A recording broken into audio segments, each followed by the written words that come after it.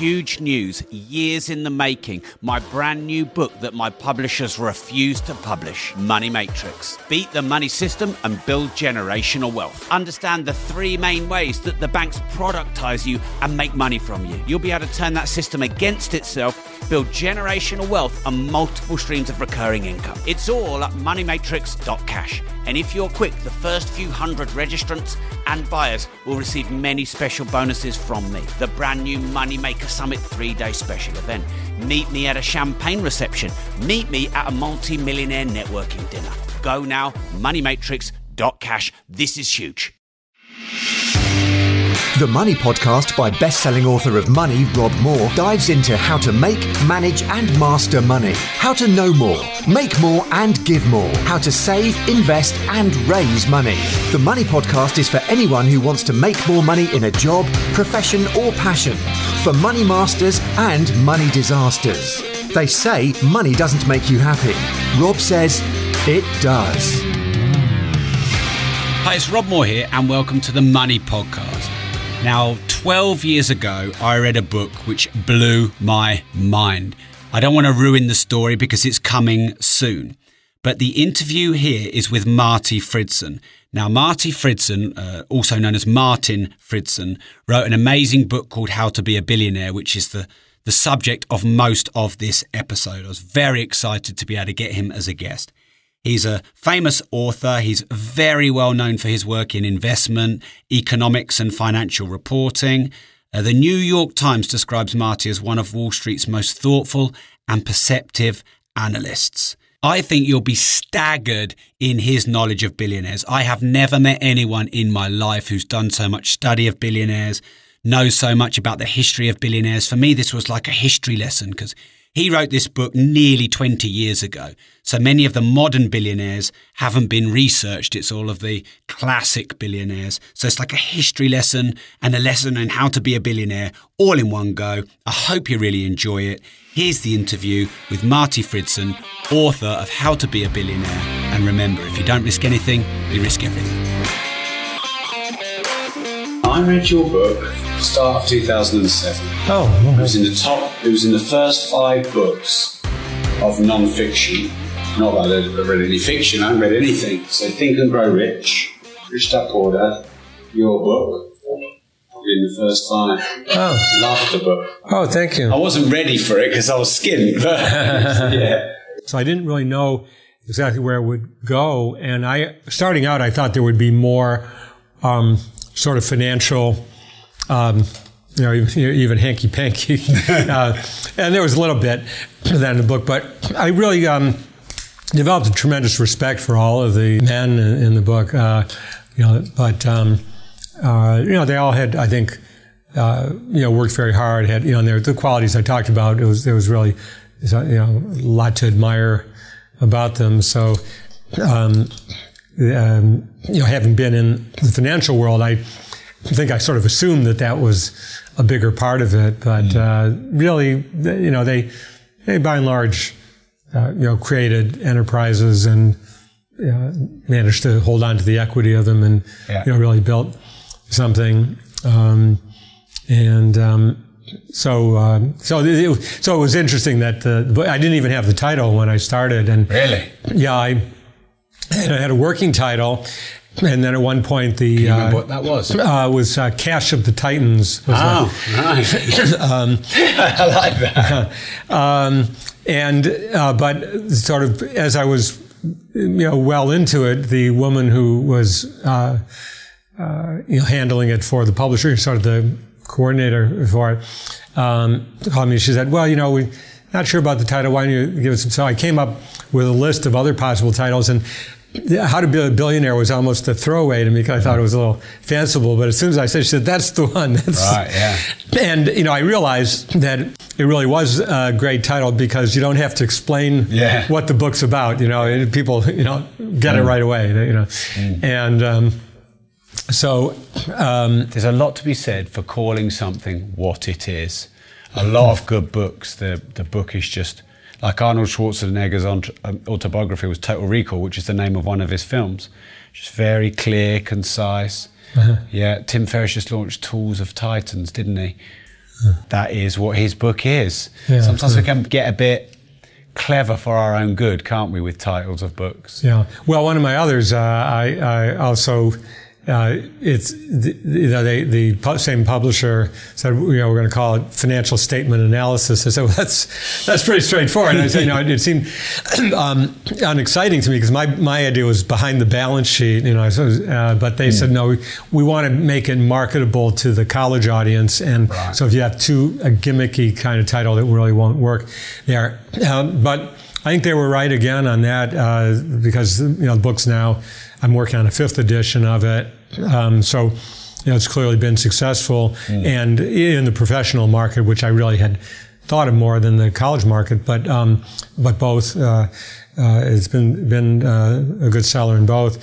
And so I found that publishers really are worthwhile. I think authors sort of have ideas about things, but they really need the guidance of a publisher to help them sort of refine the idea and make it something that's commercial as well as something. I've always had fun writing the books, but you want to reach a large audience. Even aside from making the money off it, you'd like to see that impact of the book. And this book, unquestionably, I was at a conference speaking on a totally different subject, but this man came up and he says, this is my son who was maybe about 12 and so on. And, he's read your book and this is his goal. And I said, I'm very sure that, someone, and more than one person who reads the book will become a billionaire. Not entirely because of the roadmap in the book. They have to have the qualities of determination and, to do it. But I think that there are some ideas. One of the endorsers of the book was someone I knew, Spencer Hayes, who had, I guess most of his money had been made in the textile and apparel business, but I knew him from, he was the president of a company I worked for, selling door to door in the summertime during college. And he wound up donating his $300 million art collection to the Musée d'Orsay in Paris and got some publicity. Otherwise, I don't think he was all that well known, and he wasn't someone who was seeking publicity or anything. But he was kind enough to say that, gee, I wish I had this book when I was starting out. And I took that as really the highest compliment I think I got. Maybe on any book that I've written, to say, well, here's someone who had been very successful and said that, this would have been helpful to me. That was one of the things that stood out in the early billionaires. They didn't do it overnight. Of course. It took them a long time. And I think that if some of the ideas in the book helped to accelerate that for the rising billionaires, that's terrific. Yeah, great. Should we sit down? Yeah, sure. Great. Thanks for getting the water, Harry. Is it better on one side or the other? I guess because we've got the iPad there. Okay, good. Cheers, Marty. No, Thanks a lot. Yeah. This is the longest Uber drive I've ever been in. Hour and 10 minutes. Nearly 100 quid in an Uber. That's not how to be a billionaire. Oh, yeah. No, I'm sorry to... No worries. I don't mind. I like these travels. I did a couple of calls in the car. I was on my laptop. I like coming to wherever you are to do these interviews. Well, it's just our daughter lives here, and we feel like we're sort of on call. She has a newborn, actually. So I just didn't want to stray too far and, not be available. Yeah. So. No, that's great. Marty, thanks a lot for coming on the podcast. Terrific to be here. Can I just set the scene? I was really pleased when you responded when I reached out because in the first 5 non-fiction, what you might deem personal development or life-changing books that I read, I think maybe the 3rd or 4th was your How to Be a Billionaire. I remember it was a big, beefy book. And that was scary to me, having just got through Rich Dad, Poor Dad and then moved on to Think and Grow Rich, working up to your book. Yeah. It had a gold cover. Yeah. Even your name, it was Martin, not Marty on your book, Martin Fridson. That sounded so regal. And I just remember getting so much out of the book. And I was in debt at the time. So, it was sort of like, wow, look how big this world is. So to sit here and talk to you is a privilege for me as well. So thank you for that. So I'm fascinated by billionaires. I love watching all the autobiographical documentaries. There's been a few films that have come out on Warren Buffett and Getty, where he was painted quite badly. But most people don't really know what billionaires are like or the commonalities. And so as society, we often judge them, don't we, as maybe being a bit greedy or power hungry. But you're obviously in a position better than most because you've done a huge amount of research and you've written a book on the subject. So the question I've always wanted to ask my whole life to someone is this: what does a billionaire know that a millionaire doesn't yet know? Well, I think that knowing that it's possible, I think they have a belief in themselves that they can achieve this. It's typical, at least some of the billionaires who said, I never really set out to make a lot of money. I just enjoyed what I was doing. And there may be such a case, but I think they were driven by the money, at least as a goal, if not necessarily for the enjoyment of the wealth itself, but as an achievement to get to that kind of a level. And I think that most of us don't realize it is actually possible to achieve such a thing. It seems so extraordinary, so far beyond the imagination that really understanding that it is possible to achieve that, I think, is the most significant difference. Most people don't set out to do that, and I don't think everyone should. It's not the most balanced life, you might say, there, although some of the billionaires have achieved in other fields and have certainly enjoyed leisure activities. But you have to be pretty focused, extremely focused, to achieve anything like $1 billion of net worth. So when you say not always balanced, do you mean there's attrition in other areas of their life, or just because they've been so single-minded, they've not really done anything else?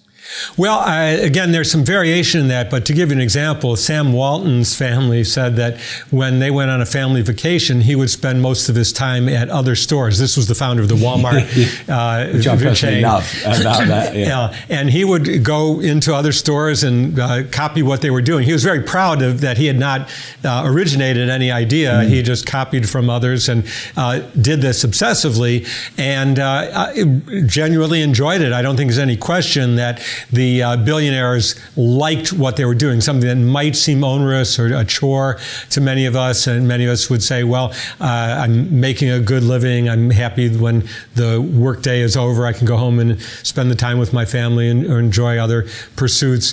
And again, it's not that they were completely one-dimensional, but no question that what came first was the focus on business, building an enterprise, figuring out how to capitalize on that, expand their wealth more, even after they got to a point where they were quite comfortable. Kurt Kerkorian, who made fortunes in the entertainment business and a variety of ventures, got to the point where he had sold a business and was worth $100 million at a time when it'd be equivalent to $1 billion nowadays. Said, well, what am I going to do now? Just sit around? So he wanted to make more, and he bet the whole thing. He came very close to going bust completely several more times during his career, but that was what drove him, what kept him motivated. So certainly he got to the point where he had more money than he could possibly spend. Now, some of the billionaires then turned to philanthropy as a way to make use of that wealth that they've created. That's quite a common characteristic as well. So that one, I think, is interesting to explore. And I've got about 6 questions buzzing around my head at the moment. But let's go straight in with that philanthropy one. Because I think I certainly see a lot where people haven't been surrounded by wealth, or maybe they've had an upbringing that doesn't really appreciate money for the positives, assume that many billionaires or very wealthy people take from the poor, or, because they've made money, it's at the cost of other people. Every billionaire I've ever studied, I've probably interviewed 4, maybe 5 on my podcast, is a big philanthropist. Now, according to my research, some of them didn't intend to be. society almost forced them to be by saying, hey, wait a minute, Bill Gates, stop testing your software on us and start doing something good with your money. But of course, look how that's changed him for the great of mankind. Of course, many of these big philanthropists now are progressing humanity, like Richard Branson and Elon Musk taking us to other planets. What's your research say on whether they've been greedy or overly capitalist, capitalizing on the poor, versus actually being pretty generous and philanthropic? Well, it's a very interesting question. Philanthropy is not uncontroversial in itself. There are those who say, oh, well, they're looking to salve their conscience after having done all these awful things to make these fortunes, and shouldn't the government really be taking care of people? Shouldn't the billionaires be taxed at very high levels so that there wouldn't be a need? And doesn't that make people beholden to these private individuals rather than benefiting from the community at large? And those are not inconsequential questions. They're fair to discuss. But I think Bill Gates, who you mentioned, is a good example. And however he came to it, he did face some criticism early in his career that he did not seem to be philanthropically inclined, but certainly is said that he's going to give away really almost all his fortune to the Gates Foundation. And they've set some very big goals. And I think it's very similar to what he sought to do in business, which was really to, as he said, get a personal computer on everyone's desk. And that really has more or less come about, at least in the wealthier countries where people are able to afford it. And increasingly, even beyond that, there's personal computers have become very affordable. So now he looks at the world and says, there are diseases that we can eradicate completely. It will take a lot of money to do it, and very good organization, good planning. But he's approached it in the same way, and he's pretty much devoted his life to that since sort of backing away from an active role within Microsoft. And so I think that the billionaires, when they get involved in philanthropy, that's very typical that they take on large goals like that. Not to say, well, let's give a few dollars here, a few dollars there. But I think John D. Rockefeller was one who was also criticized being a monopolist in the oil business and so on, and certainly had some rough edges about his dealings in the business. But once he turned to philanthropy, undertook some very major projects. It was also involved in eradicating hookworm, which is a very serious disease in the United States at the time. Founded the University of Chicago, the Rockefeller University, a number of very major institutions. So they, I think, not only for the self-aggrandizement, but to say, I really want to make an important contribution. And so I think that it's part of that same drive that got them to the billionaire status to begin with. Sure. So I'm quite pro-wealth and pro-capitalism. It certainly served me well. And when I was a bit more artistic, creative, anti-capitalist, rage against the machine, even somewhat hippie, forgive the stereotypes, I had a different view. But I've seen the great gifts that wealth give.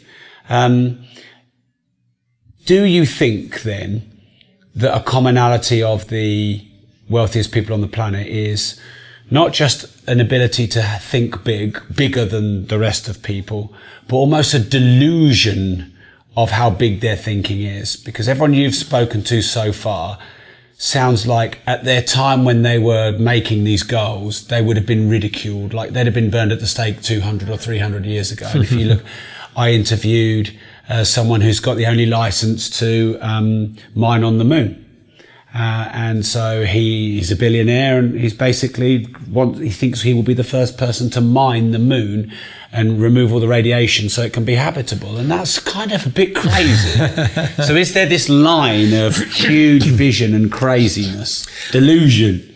Yeah, well, Ted Turner, one of the billionaires in the cable television business, where he made his fortune, and he has made no secret of the fact that he is manic and has to take medication to control this. And so I think that probably he has at times gotten carried away, but it has worked for him. And I think there are other examples like that. And so now you can also point to people who were just crazy and had totally unrealistic dreams. So I think it requires the practical ability to say, yes, this is big, this is beyond, almost beyond the scope of imagining, but I really believe it is achievable. Here's how I can get there. And you have to have a real sense of organization to be able to get there and work through other people. It's not something you can do as a one-person show.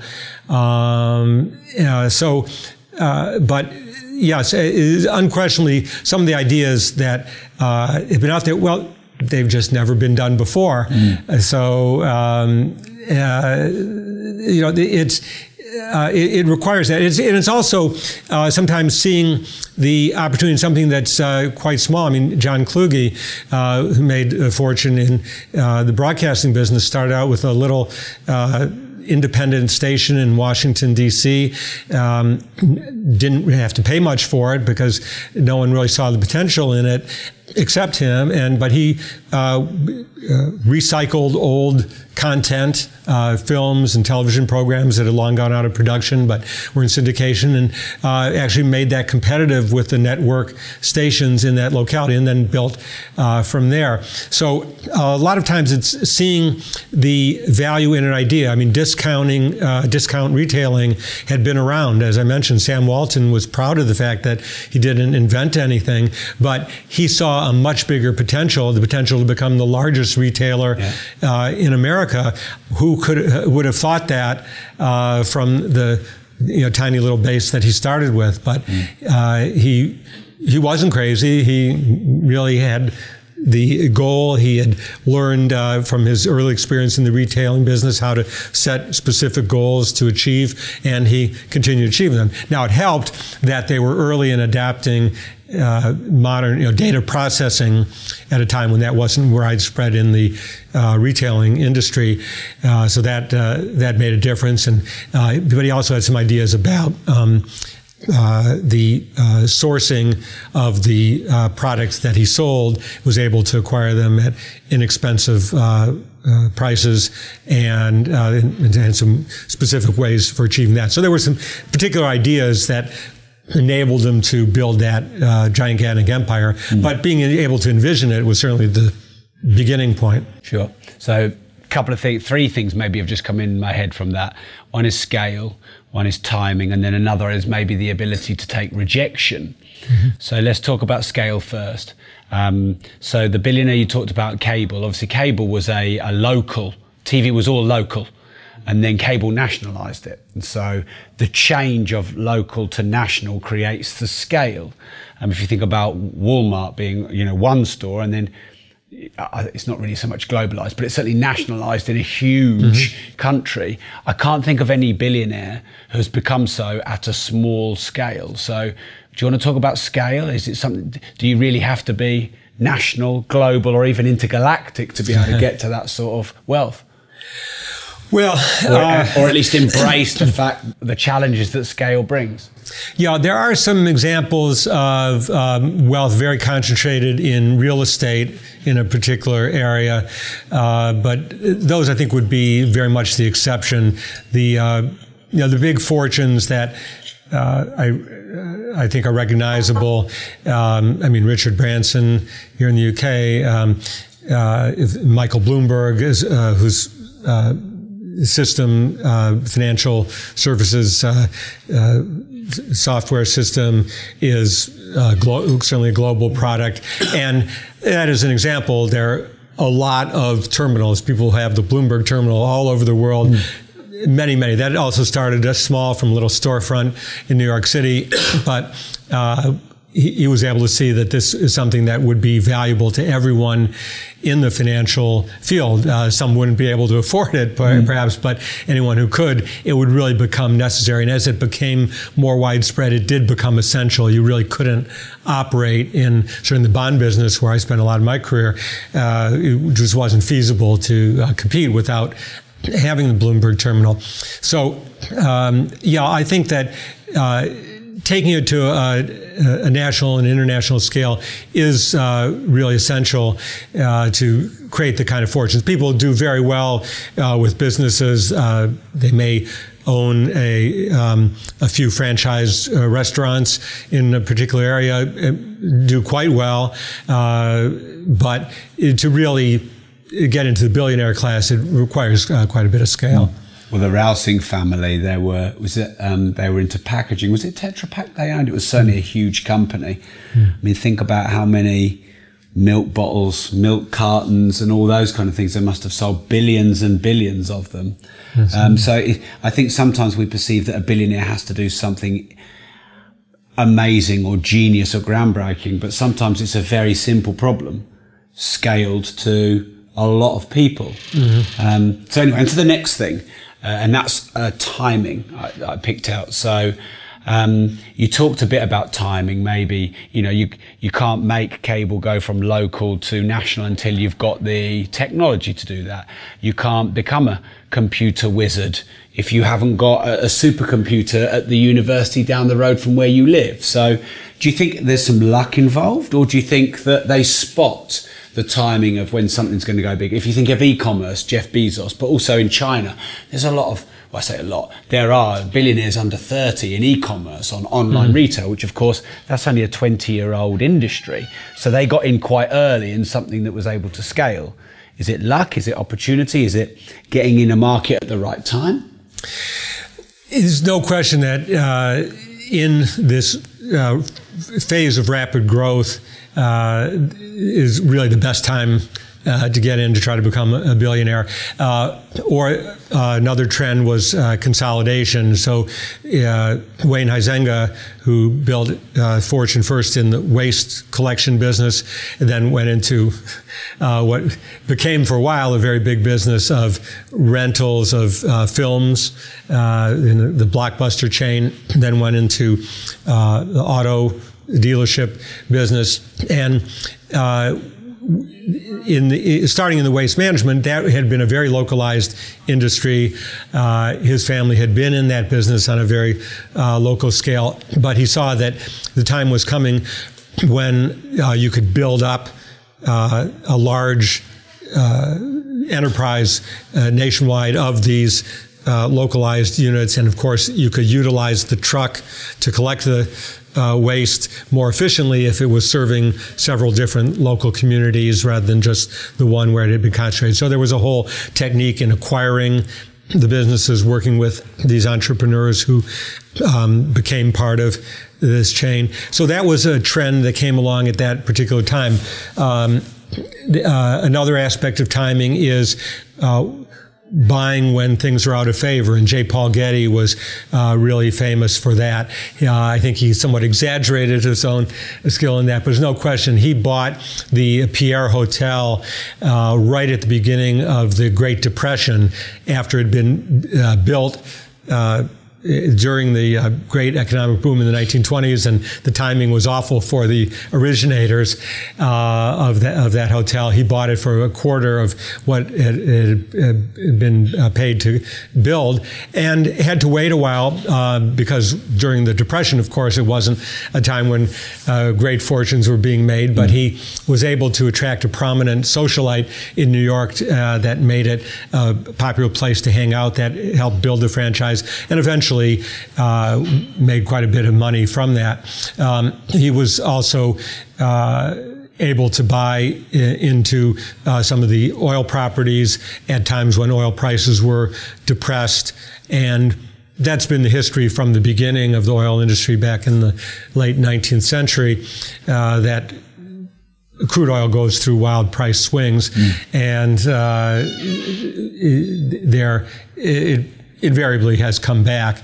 Maybe there will be a time when fossil fuels will become obsolete and oil prices won't come back, but so far it has worked every time. You have to have the financial staying power in order to ride it out and take advantage of it. So timing and being able to spot a trend that's coming along is very important. Absolutely. Great, thank you. So then on to the rejection. So obviously a big company of modern times that's brought in a lot of wealth is a company like Uber. And they had to go through a lot of fighting with local authorities, and they were quite disliked in a lot of areas. If you think about all the black cabs, this is bigger here in London, hate Uber. To be fair, quite a lot of billionaires are quite disliked, I think, and certainly and misunderstood because they're disliked by people who don't know them. So do you think there's some steeliness of character required? Do you think there's any sort of personality traits that seem to be common in billionaires? Yeah, you absolutely have to have a thick skin to succeed in this. And again, Sam Walton would be a good example because people were not happy with the small retailers being forced out, the mom and pop stores. In a lot of cases, the downtown shopping areas, the high street, was sort of cleared out because people would want to go to the malls and the Walmart or stores out in the some outlying regions. And so that was quite controversial. John D. Rockefeller, again, there were also smaller operators.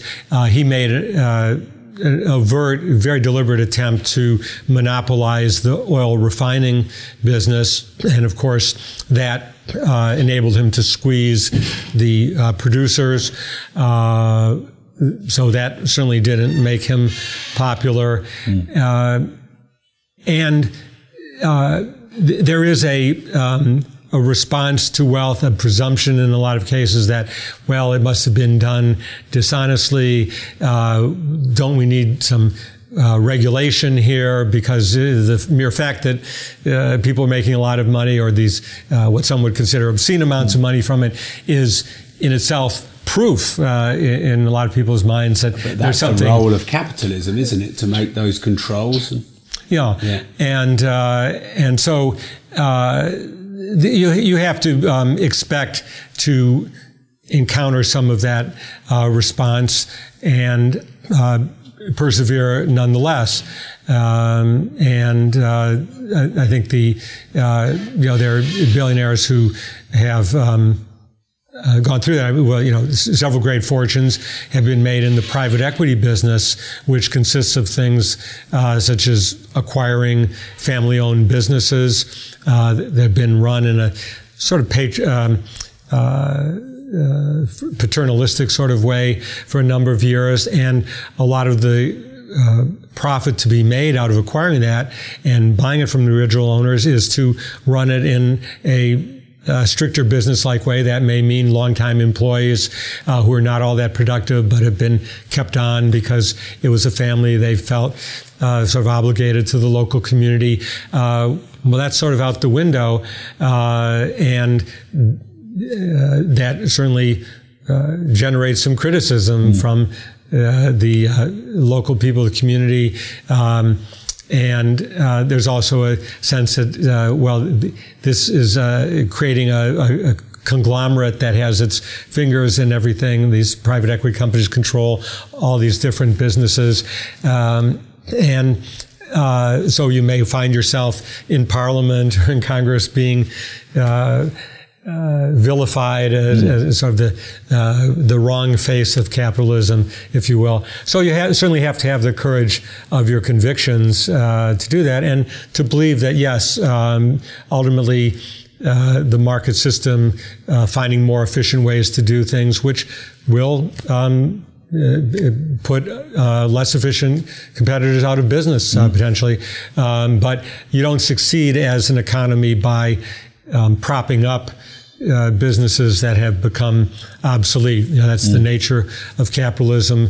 Attempting to do that can be a very big drag on the economy, and ultimately reduces prosperity to do that. So there are unquestionably dislocations when when innovation comes along and when there's disruption, ultimately it winds up better. I think it's important not to be cavalier about this, to understand the effects of that dislocation, to work towards solutions for those who wind up on the wrong end of that. It doesn't mean that those people all have to be thrown on the garbage heap,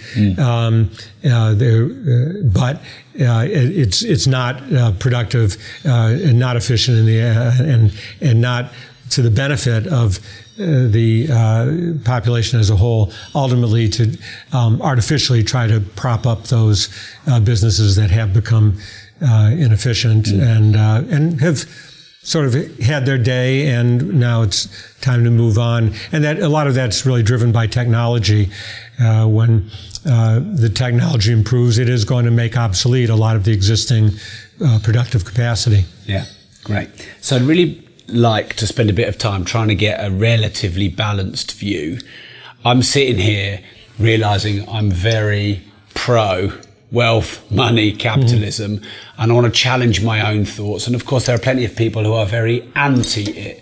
And I'd like this in many ways to be, at certain points, balanced.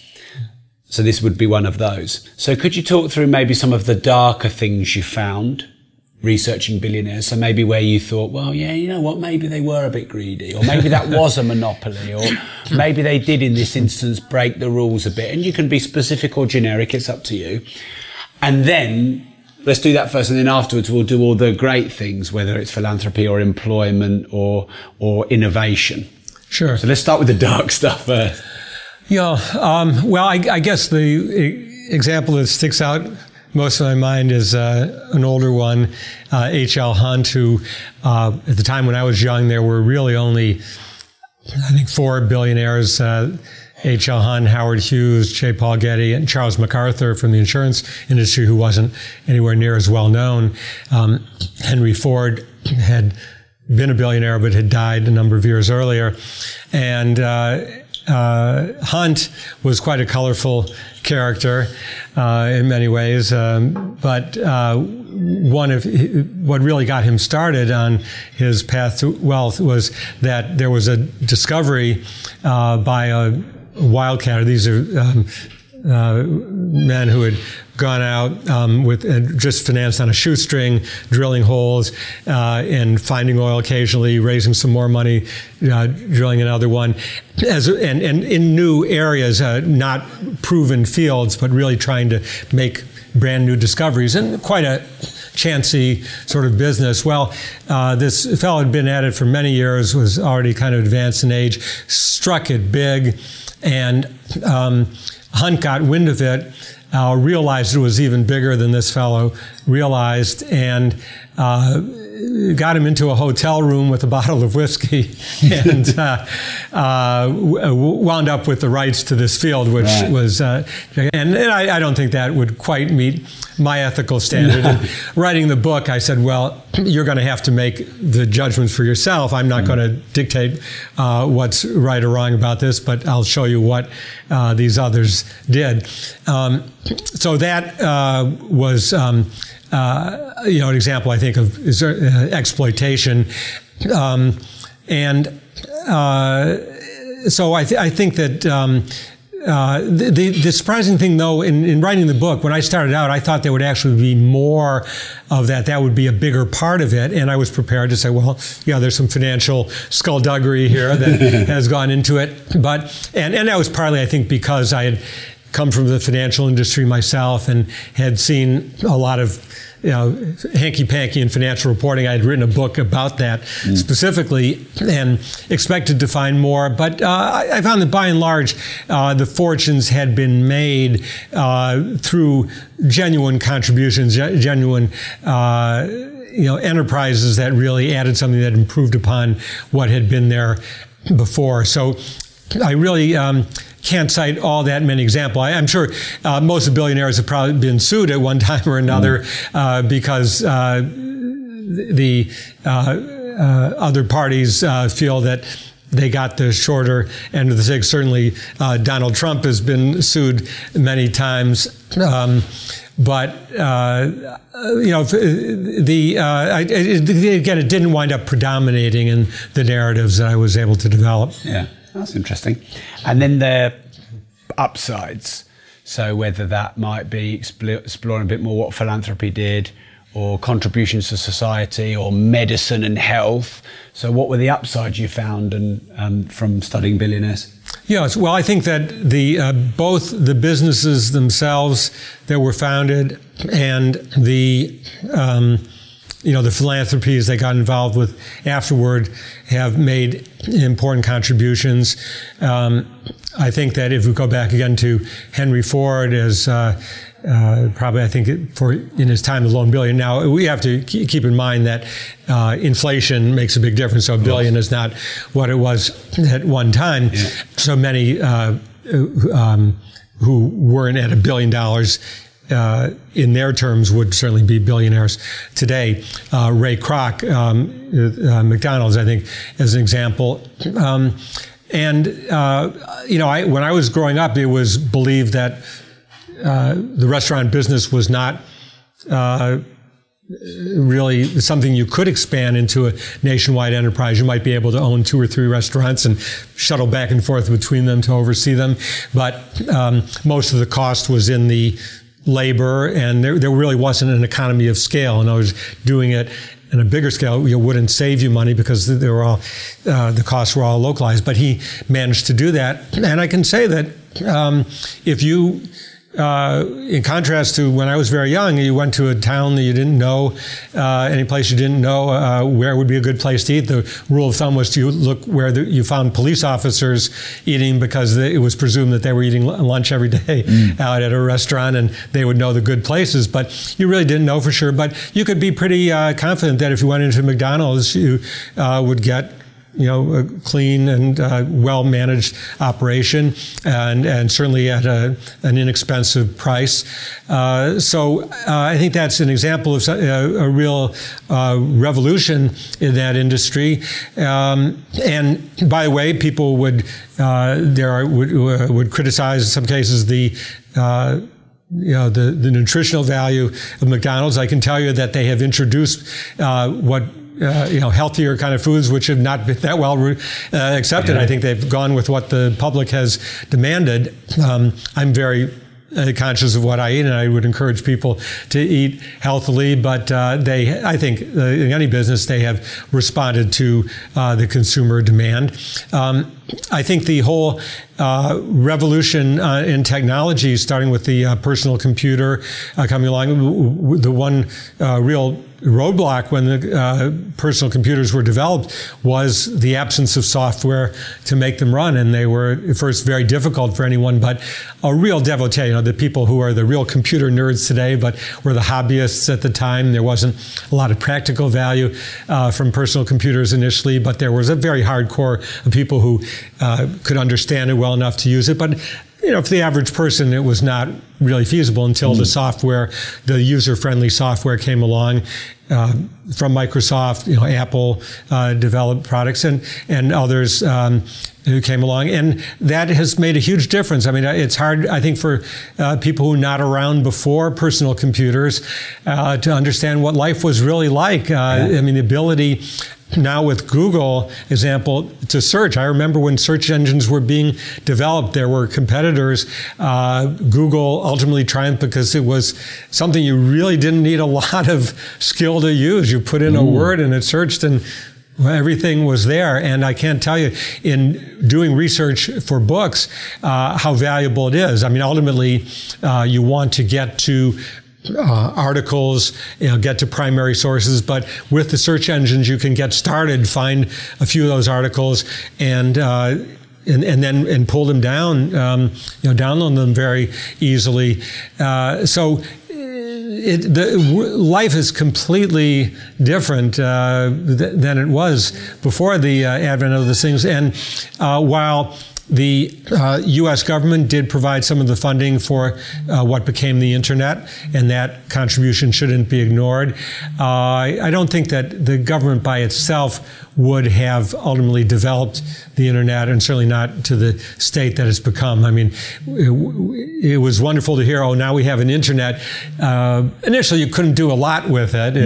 It was exciting that such a thing existed, but it really took entrepreneurs to say, oh, well, here's an application, here's a site that we could create that would really have a value. And that's not really the role of government or the nonprofit sector so much as entrepreneurs who say, well, I'm going to make a lot of money off this too if it really catches on, but I've thought about what would people really like to be able to achieve, once you have that technology available of the World Wide Web. And you have to have the incentive of profit to take the risk and do all the work and go through all the regulation and obstruction and competition, and that's the reward. Yeah.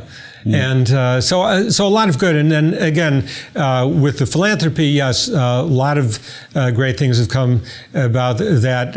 John Paulson, I'm very pleased to know, who's made a great fortune, $1 billion plus fortune in the hedge fund business, has dedicated very generously to education, and that's certainly an important resource for the economy, but important to individuals as well. And I think that many of the billionaires have been attracted to that idea of making that opportunity available to others. They vary. I pointed out in my book that not all of them have been rags to riches story. Some of them came from at least middle class, or in many cases well-to-do families, but built much greater fortunes on top of whatever their parents had been able to achieve. But I think that in many cases they really feel that it's important for everyone to have the opportunity they had, because I think they appreciate what capitalism has made possible for them, but they know that without the education that they received, they would not have been able to exploit those opportunities. And I think they feel a great sense of injustice that we haven't reached the stage where everyone has the educational opportunity, everyone who has the mind and the discipline and the ambition to achieve that doesn't have the same opportunity that they had. And so providing scholarships to students to be able to attend top universities that they can aspire to. They have the talent, but not necessarily the means to achieve. Is a cause that many identify with. I know this myself. I've been fortunate to be able to endow a couple of scholarships at the university I attended, and in talking with many classmates as they're thinking about contributing to the universities, that's the cause, particularly the scholarships of being able to enable others to achieve and capitalize on their native abilities, is something that really resonates, and I think with many of the billionaires as well. So picking out a couple of things you said, like tracking things like Walmart, Google, and if you add Amazon into the mix, I think a lot of people don't understand these people who end up becoming billionaires take huge risks, their own personal fortune risks, not public sector, but private sector personal fortune risks, and ultimately create things, and I'm trying to think of any that don't, certainly in oil, internet, e-commerce, they make things that are easier, faster, better, and more convenient for us. And of course, there's always going to be a cost, which is less convenient, maybe mum and pop shops, than more convenient Walmarts, i.e. price, or everything under one roof. Amazon, it does make me chuckle that people who complain about how little Amazon pay in tax and they do all their shopping on Amazon. Yeah. But I mean, how much easier has Amazon made our life? So is there this convenience factor? Yes. I would go even beyond convenience. Please. I mean, I have a friend who happens to be very much to the left politically, I'm very fond of, but she has said that in her little town in New England, Walmart is the one store where she feels people of low incomes are treated with respect and considered important. They value them coming to their stores, and has certainly made many things that would not be affordable within the reach of people of low incomes. And by the way, has had a very measurable impact on the overall gross domestic product of the United States by bringing in, and a lot of it's imported from China, another issue that has become quite controversial, but personally I believe that's very important to take advantage of global trade. I know there's a big backlash against that, a move toward protectionism in the United States, but and Brexit in the UK. And in the UK, yes.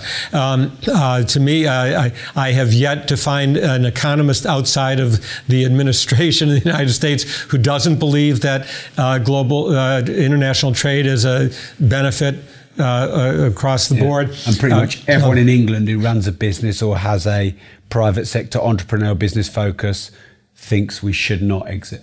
No. Yeah.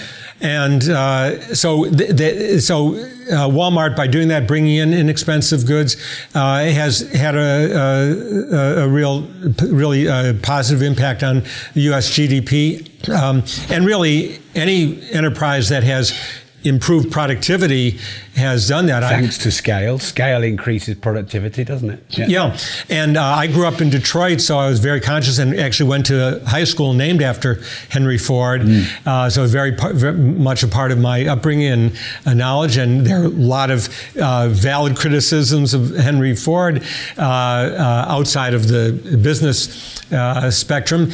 But by introducing the assembly line, now this had been developed in the meat packing industry, but he brought it into the auto industry, reduced the cost of an automobile by about 80% within just a few years by doing this. And that put automobiles, which had been a luxury item, only for the wealthy, only those who had owned carriages before, which was not the average working person,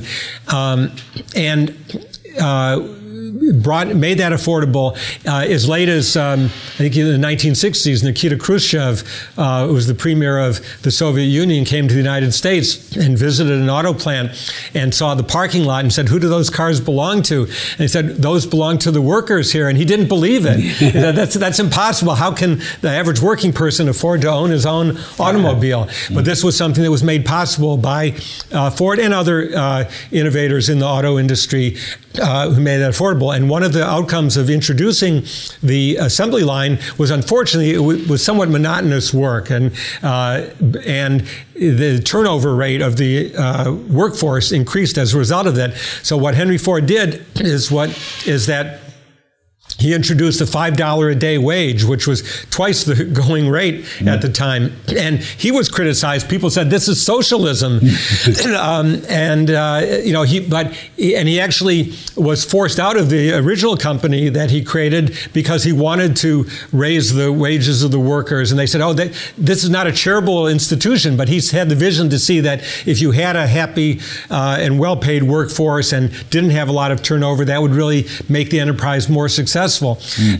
So a lot of good things came out of that, and eventually, because he raised the wages, that did eventually force others to compete and raise their wages as well. It didn't happen immediately. For a long time, he was well above the average manufacturing wage, but it wound up making a lot of difference. So I think there are many good that you can point out to, even before you get to philanthropy, that really came through the, I like to call the free enterprise system. People are not bashful about calling it capitalism nowadays, but I think that in many people's minds has an unsavory taste to it. But the idea that, yes, somewhat free enterprise system.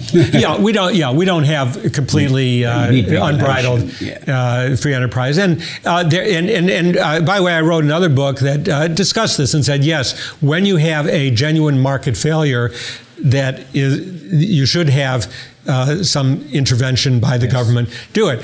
The difference between liberals and conservatives in the United States is how many market failures are there out there, really. What I found in doing the research on that book, which is called Unwarranted Intrusions, was that many subsidies would be introduced, often by capitalists themselves, who said, well, if I can get government to support me, that's better than having to actually go out and compete. Maybe I can get them to suppress my competitors by putting a lot of regulations that will be hard for the smaller competitors to comply with. But those subsidies would get introduced, and there would be an alleged market failure to justify it. And then what I found a pattern was that when that market failure was discredited and shown to be false, they would come up with another alleged market failure to continue that subsidy. And many of these subsidies have continued for decades and decades without any justification, and as great drags on the economy. So when I talk about free enterprise, I'm talking about genuine free enterprise, not a friend of mine, Gene Epstein, who was the former economics editor of Barron's financial publication in the United States, said that he was opposed to what he calls capitalism or crony capitalism, and that's not to be defended any more than socialistic schemes or anything else is. If you're for free enterprise, it should be, yes, genuinely going out competing and running the risk of going broke because you don't have the government to backstop you. So, again, so many questions. We've actually only done question 1 on my list. So this is great. So let's move on from the traits of billionaires, because that's kind of been the theme of our discussion so far. And we may open that loop again. I'd like to talk a bit more about you, your book, which really inspired me.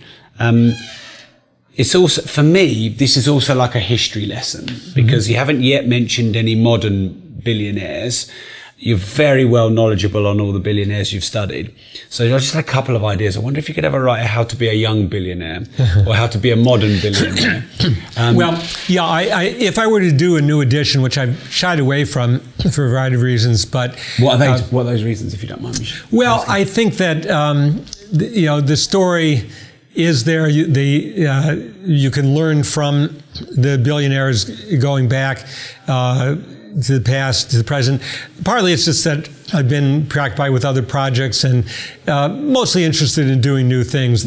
My book, Financial Statement Analysis, needs to be updated. I'm working on a 5th edition of that with my co-author, Fernando Alvarez. But for the most part, I've wanted to go on to new things rather than constantly revisit old territories. But there are some differences. You mentioned the phrase young billionaire. That didn't really exist in the past. What were they on, about 60, give or take? I think that John D. Rockefeller actually retired from the oil business at around the age of 40. Wow. He did go on to make another fortune in the iron mining business, but that was quite the exception. Most of them took a long time to get to $1 billion. They were well on the way, perhaps in the 30s, but it took a long time. So Mark Zuckerberg at Facebook is quite unusual compared, and that would be the difference if I were right. Although there's a chap in China, I forget his name. Wasn't he 25-year-old billionaire? It's becoming more common. Is that because of technology speeding everything up, or is that because of inflation? Inflation has played a role to get the number of $1 billion, but to create a fortune on that scale, even let's say a mere $100 million today, I say somewhat facetiously. Technology. It really has developed at a pace. It's not a matter of, I've been in business doing the same thing, growing it for years and years, but rather I had an idea, it caught on. We now have a billion subscribers. Fiber optics must have helped to get information globally really quickly. That must have been a big thing. Yeah, absolutely. Yeah. But having something like the internet and saying, well, I have an application, I have a website, there's a particular need. People are interested in dating, they're interested in learning about certain topics, they're interested in buying and selling merchandise online directly to other buyers and sellers. All those ideas are something that can be expanded because of the internet much more rapidly than in the past, rather than saying, well, we're going to open 10 new stores this year, next year we'll open 20 stores, and eventually we'll have 1,000 stores. No, you don't need to go through all those steps nowadays. So that would be the biggest difference if I were to come out with a revised edition today. Yeah. Okay, so how long ago did you write How to Be a Billionaire? That was in 2000. Right, it's almost 20 years old. Yes. Well, again, I think the stories that are in there are timeless and continue to be learned from. But yeah, there are some new wrinkles that would come in for it. I almost feel like it owns its own place in history, because I've probably studied more modern billionaires. Because I mean, some of those, like Bill Gates, was modern when you wrote the book, and now he's almost. Maybe he's a veteran. I would love. I'm just chatting randomly now, but I would definitely love to see How to Be a Young Billionaire, or 20 years sounds like a good time to have another edition or a follow-on. Anyway, I'm not here to say. Well, you're whetting my appetite for it as we speak. Yeah. Bill Gates, did get started fairly young. And again, I think that was beginning of it becoming more feasible within a relatively short time. It didn't happen overnight. It worked very hard, had some setbacks initially. But I like to say he was actually at college when I didn't know him. He was spending a lot of his time playing poker and hanging out in the science center, which didn't happen to be my area particularly. But I always said that if he had just cut me in for a very small percentage, I would have been able to find all the bugs in his programs, because I seem to find if I had a nickel for every time someone has said to me, I've been doing IT for 20 years and I've never encountered this problem before, but it has only happened to Martin Fridson. So I felt that, I think how successful Bill Gates could have been if he had, cut me in for a small piece and I had helped him at that early stage, but and how it didn't work out that way. Yeah. A small percentage would have gone a long way. So, why did you write the book? What was your motivation and drive behind writing the book?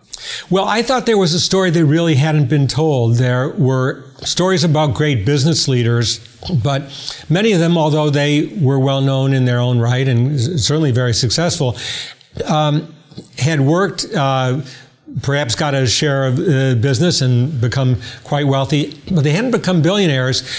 And there were also books about great geniuses, inventors who had made tremendous contributions. But I noticed that many of them, Thomas Edison kind of being an exception, who became pretty wealthy. Of course, he invented a number of things and not just one big one. But for the most part, those individuals had not become fabulously wealthy either. And when I started to look into it, I realized that the billionaires, for the most part, hadn't been completely original in their ideas, but again, often recognized there was an idea that was out there, but could be exploited on a much larger scale, more successfully. Steve Jobs famous for that today. Absolutely. And so I thought that really was a missing piece. There wasn't really a book out there like that. And I found that, yes, when I started looking into it, they had certain techniques. The individual who was taking large risks was also retaining the bulk of the equity. I mean, Bill Gates didn't give away the company to venture capitalists. Steve Ballmer also owned a significant piece of it, Paul Allen, but it wasn't... this is a huge point, I think. Huge point. I spoke to someone who had a very, very famous TV show in the 90s. It's a comedian. And he only owned 6% equity in the show. All the 94% of the revenue is distributed to everybody else. I've interviewed reality TV stars, reality pop stars, and people are in these manufactured bands, and they get royalty checks for pence, and they own like very small percent of their own IP. Yeah. So is it a common trait that they own a good amount of equity of these assets? That's generally the case, that they may have had to borrow a lot in order to do that, and borrowing is inherently risky. You have the debts to pay. You may not have the revenues coming in quite on a steady basis, but the interest payments are pretty much a regularly scheduled thing that you have to meet. So you run the risk of going broke, being undercapitalized, and so it's not easy to retain the equities, particularly as the enterprise is growing. There may be some value, and some of them, I think, did wisely bring employees, particularly key employees, in some cases, a very broad-based employees, into equity ownership. Many millionaires were created. Why do you think that was wise? Is it because it saves on paying extra, or is it because it gets the staff vested and incentivized into the company, or both? I think both, but the second part is certainly a big part of it. You have very loyal employees. As a result of that, they have a stake in the business. The people who are going to work the hardest generally are the owners of the business. Employees are going to tend to say, well, I've done my part. It's 5 o'clock, time for me to go home. Whereas an owner of the business doesn't get to do that. Even if it's a small business, they have to be there. They may have to be there on holidays.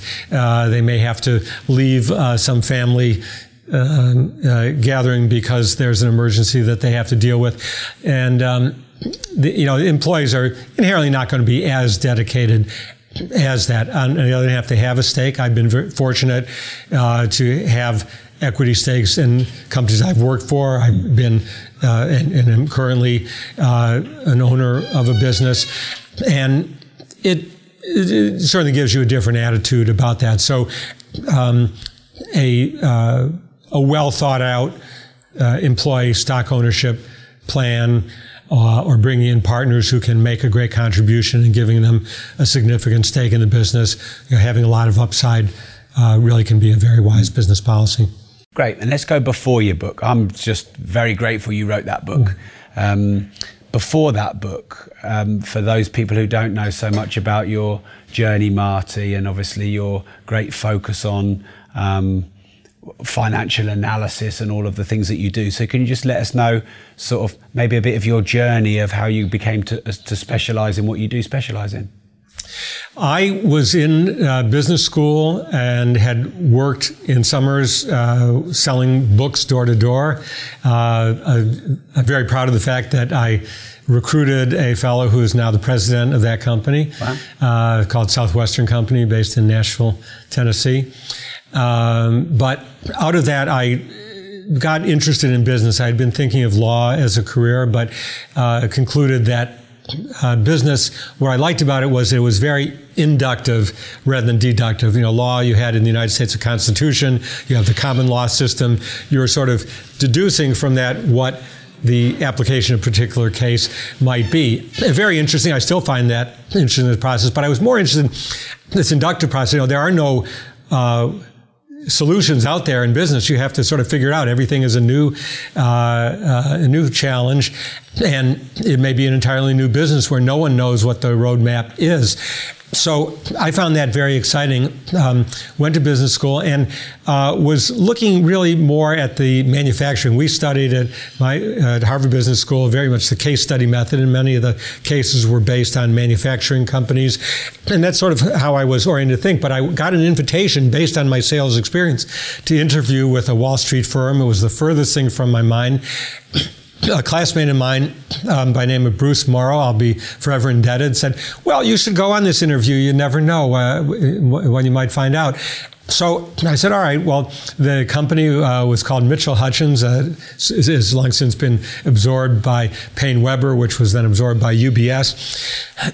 But they said, well, if you have another interview in New York, we'll pay half of the cost for you to come here. So I did. I had met a girl who lived in near New York, and arranged to get together to have dinner with her. She came into the city, and I didn't know any hotels, so I stayed at a place called the Park Sheraton, which turned out to be a magnificent townhouse that had been turned into a hotel. And I said, well, I don't know any restaurants in New York, but they seem to have a restaurant at the hotel. We went in, she looked at the magnificent crystal chandeliers and said, oh my gosh, is this what happens when you work on Wall Street? So my attitude changed immediately as I became very serious about this interview. And fortunately hit it off quite well, I think, with the interviewers. They made me an offer, and I thought to myself, well, I'll have other opportunities to do some of these other things that I have offers from, but this could be my only chance to come to work on Wall Street. And I liked the company. It was a more laid back kind of place, not quite the pinstripe, gray suits that I'd expected, and very friendly place, and very intellectually exciting, because Mitchell Hutchins was known as a leader in research.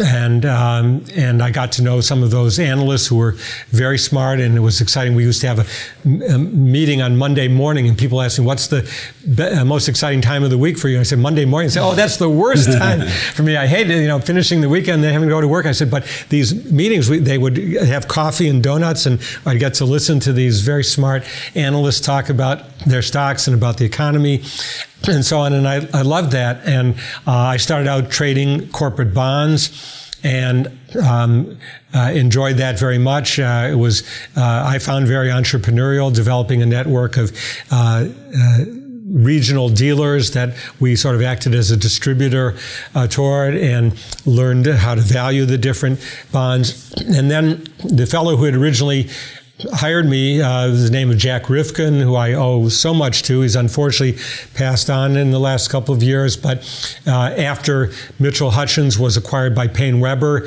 he went with them. Our group split out, went with another company, but Jack then contacted me and said, well, I think you would do really well in research. That was quite a change, but I said, well, it would be a good idea to diversify my experience, learn a different part of the business. I had no real experience in doing that, had learned a little bit. Had I foreseen this, I would have taken some courses that I didn't take in business school about financial analysis, but I became part of a team headed by another fellow who unfortunately has also passed on, named Russ Fraser.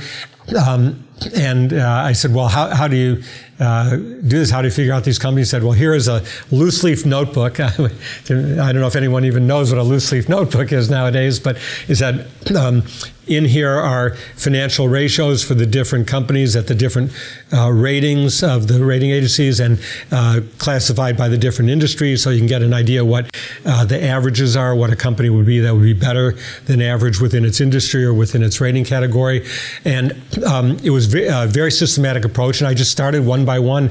I had to follow about 130 companies, which is absurd to believe that you'd be able to be on top of those. But just before I got there, 5 analysts had left for a rival company, and there was a what they call the back office crisis, which was a sort of an overload of the trading volume relative to the very primitive computer capabilities that they had at the time. And Payne Weber had unfortunately merged with another company that was apparently the only company that didn't have a compatible computer system with theirs. And as they were trying to get that reconciled, this back office crisis hit, and Payne Weber was technically insolvent because the unmatched trades were deducted from your net capital, and Payne Weber was technically insolvent, but the regulators decided it would be bad to have them go under and create a panic. So, but the upshot of this was that they were unable to hire to any great extent. So I had to replace the 5 analysts who had left. And so I had a very large universe, but I followed them in a very systematic way. Every day would write up another company and get through them all in about a 6-month period, and then start over again. And then started to learn more about the industry beyond following individual companies or particular industry, but some of the broader things was did a stint at a couple of other companies, and then became the head of the bond research group at Morgan Stanley, a very fine investment bank, and later at Merrill Lynch. And as it went on, I wound up being asked to write a chapter in a book about financial statement analysis. A friend of mine, Ed Altman, was the editor of that series, and the gentleman who had written the book, that chapter in the previous edition had died, so Ed asked me if I would do that. It was the biggest project by far that I had taken on, to write a whole chapter in a book. But when I got through with that, the editor of the series at Wiley, the publishing company, named Carl Weber, said, well, how would you like to turn that into a book? And I foolishly said yes, not realizing how big a job it would be.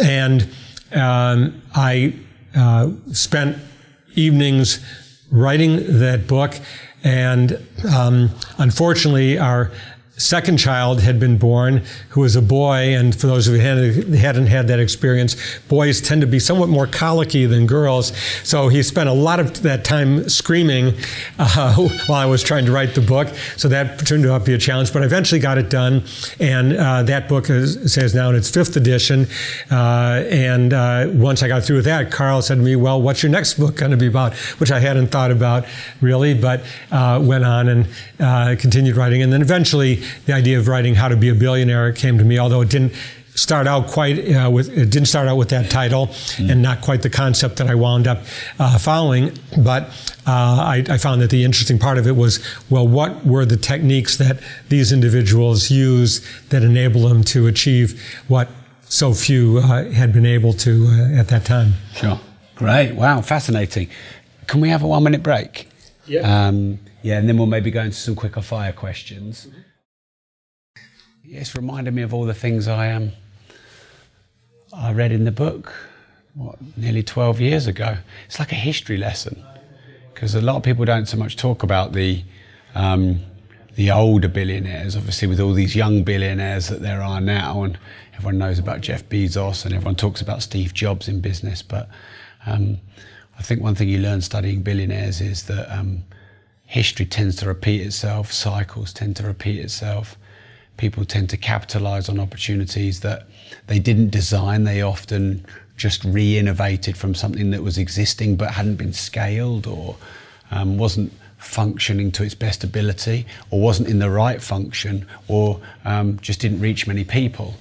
So whether it's Sam Walton taking one small shop and making it national, or oil, which obviously became global. And now you're seeing the pattern repeat again with the internet. Fiber optics and the speed of light has just accelerated the reach that entrepreneurs have and business owners have, which means they can accumulate wealth quicker, because the faster you can get out to people, the quicker you can solve their problems. When you read a book that you really like, you hold the author in very high regard, like a deity. And so to meet him and speak to him and see that he's well researched, well educated, a normal, ordinary, friendly, personable chap as well, that's kind of a fun experience to go through. Yeah. All right, you ready? Yeah. Just out of curiosity, how long does when you do the final podcast, how long does that? We usually put it out with pretty much unedited form. Oh, really? Yeah. Oh, wow. I mean, seems to be the content style that people favour nowadays. Oh, really? Well, because it's honest. If there's nothing cut out, then there's nothing that could have been there that's been taken out. And no putting in the question after to make the answer. Exactly, yeah. You sound worse than it was. Exactly, yeah. I mean, a lot of people are edited, aren't they? And in a way that they didn't intend to answer the question, or they're set up. Yeah, and obviously, hopefully you feel that that's not my ulterior motive. It's just a subject I'm fascinated about. So sure. I'll tell you what would be good to do now, Marty, to respect your time and to get a bit of sort of a move towards the end, is to maybe do some short answers. Okay. So I'll, let me try to maybe keep it to a minute. I just think, I mean, we like to move the podcast towards the end by doing what we call the quick fire.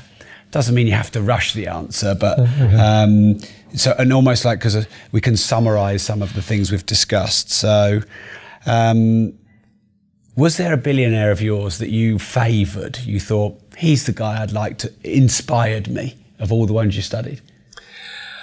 Well, there were so many, and I really admired all of those in their own ways that I studied. I think in some ways, Ross Perot really appealed to me personally. He was a real innovator in the data processing, brought that to enterprises and even to government to make things more efficient. And I think also had a really good attitude toward people. One of the stories he told was during the Depression, his mother pointing to a hobo, a tramp, someone who had lost his job, and who she did help, and saying, his circumstances are just different. He's not any different from us. And, when Ross Perot ran a company and said that, some of the big companies, the idea would be to see a snake and say, let's have a committee to study snakes and decide what to do. And, at his company, we kill the snake. So there were a lot of things. I think he was a very genuine person that I think just at a personal level really appealed to me there. I think Sam Walton was someone that I also admired and felt had a real humanity to him that I personally identified with. Great. So could we summarize some defining traits of billionaires? I think we talked about focus. I think we talked about scale. I think we talked about maybe an ability to deal with challenge and resistance from lots of people, timing, opportunity. So we've discussed those. Are there any others you'd add, defining traits of billionaires? Yeah, I think the willingness to take large risks is important. These were not individuals. I mentioned Kirk Kerkorian as an outstanding example, but I think the Lawrence Tisch would be another who really put it on the line after having accumulated a lot of wealth, certainly a level that most people would be quite satisfied with, and start to wonder, well, how can I spend all this money? But was willing to take a risk even at that stage. It's one thing to take risk when you have nothing to lose, but when you have a lot and say, well, I'm going to take out a loan on what I've accumulated already, thinking I can make even more. So that I think would be one to put up very high on the list. I think we didn't discuss it, but it sounded like you'd referred to it a few times. Patience. It sounded like you said, it's not overnight, it takes time. And obviously, whilst that's got shorter now, maybe because of technology, is that a key element, do you think, that longer term view and the patience of thinking? Yeah, and I think that going hand in hand with that is the ability to accept setbacks, because it's not only that it doesn't come overnight, but it comes after many attempts, sort of paths that don't work out, and it's easy to get discouraged. But it may be that the enterprise that ultimately becomes successful is not really the direction you were going in initially, and the opportunities that arise may come from unexpected quarters. I think that was certainly the case with Microsoft. They had a very clear direction they wanted to go in terms of making software available on a wider scale, but the system that really got them going, the QDOS system, was something that they didn't know about when they started out. They really sort of happened upon it, and so I think that being flexible and patient in saying, well, yes, we're on a path, we're determined to go that way, but if it isn't working out, being able to say, well, don't keep going down a path that's not going to work ultimately, but there's a slight veering off in another direction that has much more potential, and we have to be not stubborn. Determined is one thing, but pig-headed is not the way to go. Sure. Great. What's the best advice you've ever received? Now, by the way, a couple of these questions here, I think, are pretty lame questions on my part. But each time I answer them, I get pretty good answers. So don't judge my questions too much. Best advice you've ever received? Yeah, I think the best advice I ever received was to explore the direction I ultimately took going to Wall Street, which was so far, I can tell you that was absolutely not what I was thinking at all, not the way I envisioned my life going. And often that is the best advice, to really try something that's just very far removed from what you had in mind. Great. And then the worst advice you ever received, if you can remember it? Well, I was actually advised not to go to Wall Street because I was specifically going to work in the bond department. And at the time, it had been a period when interest rates had gone down shortly before that. And the fellow who was telling me this didn't quite understand that that actually is a very good thing for the bond business, because interest rates coming down means that bond prices are going up. So the first year or two that I was in the business, we did phenomenally well, and it was actually a very good time. And I laugh about it now. I'm still very friendly with this fellow who had given me this advice, but fortunately I had the wit or luck not to follow that advice. Yeah. Great, thank you. Is there one particular thing you feel strongly that's kind of wrong with the world, or something that you want to change? I think that what I would change if I had a magic wand is to level the playing field for opportunity. Something I remember discussing in Business Wife, and I've spoken about with my wife. You know, she likes to say that one idea is of equality is that all the outcomes are equal.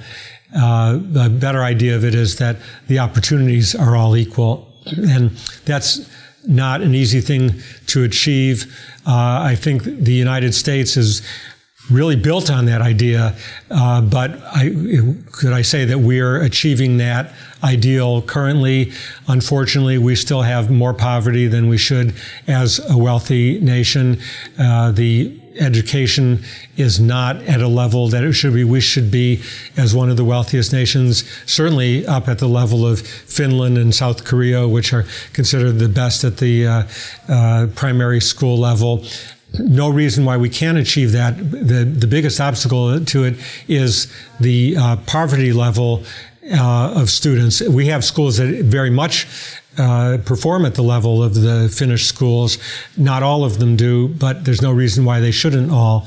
But when you have 30% of the students below the poverty line, it's just very difficult to achieve that, even with very dedicated teachers. Yeah. So that's the thing that I would like most to change, but I know, having studied the issue and looked at people who with very good intentions have gone off with the wrong ideas about how to reform the school system, that it's something that there's not a silver bullet. There's just a lot of things that need to be done to achieve that. Sure. Okay, thank you. So finally then, I have 2 podcasts, and I've been sitting here through this thinking, which one shall I publish this episode on? And I'm going to publish it on both because I've enjoyed it so much. So one podcast is called Money, and obviously that's obvious to fit, and another one's called The Disruptive Entrepreneur, which is the slightly bigger podcast at the moment. So that word disruptive, I always like to ask everyone I interview, what does the word disruptive mean to you? Well, it's a great question, and it's a great word. I think in most contexts, it's viewed as a negative.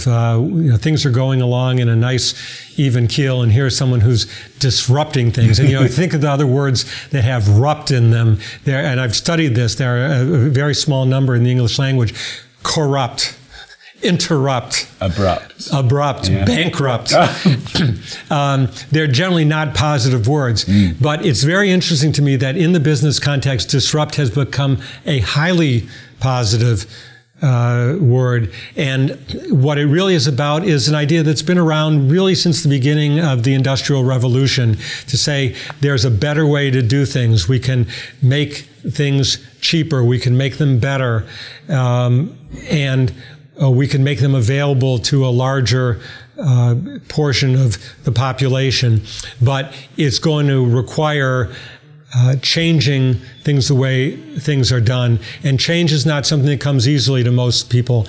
I can't boast of being the most receptive of change to myself. I've had to train myself really to be receptive to change. But ultimately, if you think about it intellectually, say, yes, that's the better thing. We have to be ready to adapt and to change. And so that's what it means to me, is bringing better things to better people, more inexpensively, but realizing we'll have to break some things along the way to get there. Sure. Thank you. So I don't want to finish yet without giving everyone listening the opportunity to follow you, or, is there one or two of your books that you think would be most interesting to the readers? Obviously, we've talked a lot about How to Billionaire. I can't recommend that enough. Mm-hmm. Is that available on audio? Yes, there is an audio version of it. Great. That was done, and is that on Audible? Because I couldn't find that when I looked. Okay, well, perhaps we're in the UK. It's Conan Nightingale is the publisher of that, so that may help to track it down. Great. CONANT, Nightingale. Earl Nightingale, by the way, was the name behind that. Was a great motivational speaker, and they do a lot of audiobooks that are highly inspirational. If you're particularly interested in the stock market, although it's very U.S. oriented, I think that it provides some insight. A book called "It Was a Very Good Year," which looked at the 10 best years in the stock market in the 20th century in the U.S. and looked for the common thread so they would be able to recognize when it's coming again. I mentioned the financial statement analysis book, which has some, I think, very valuable case studies on how companies have been able to be deceptive. Some of those are from the UK, Europe, and elsewhere. So it's not by any means only applicable in one country. So I think that that's well worth studying, and has been adopted by some investment organizations who use it as a training book for their analysts coming in. Do you do any social media? Do you make any commentary online? I do comment on Twitter, also on Forbes.com.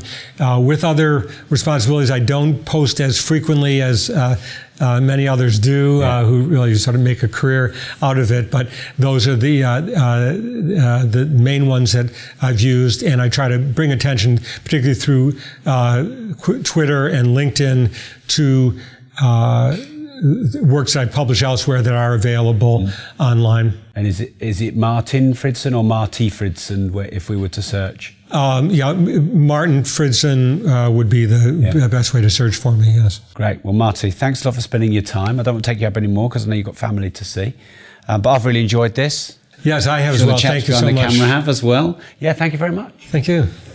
Well, really enjoyed meeting you, and thanks to both of you. I know you've been very hard. It seems to me it must be tremendously fatiguing to film for quite as long as that. These things are good, aren't they? Yeah. Your shoulders were going a bit, weren't they? Yeah, definitely. Yeah, I need to go to the gym more. Yeah. Great. Right. But no, this has been a lot of fun. And will you send me a link ultimately? So yes. And of course, I'll do my best to get the word around. Thank you. That as well. Appreciate that. Yeah. Well, I guess it'll go in a few weeks. A few weeks, I think. Start February. Yeah. Okay. Great. We'll look forward to that. Yeah, we'll send you all the links. Fantastic. Thanks a lot. Oh, yeah, that's right. I have walked off. Yeah. Sometimes they do such a good job. You can get quite a lot of money for them on eBay. How about that? Really? Okay, well, that's nothing to sneeze at for 15 minutes work. I mean, that's pretty good rate. Steal on the I mean, I did return it, but I was out of the building before I realized that we're walking out for that. It's okay. Well, I don't need that. Yeah, you can have that. I'm just in the habit of putting them into that pocket. So.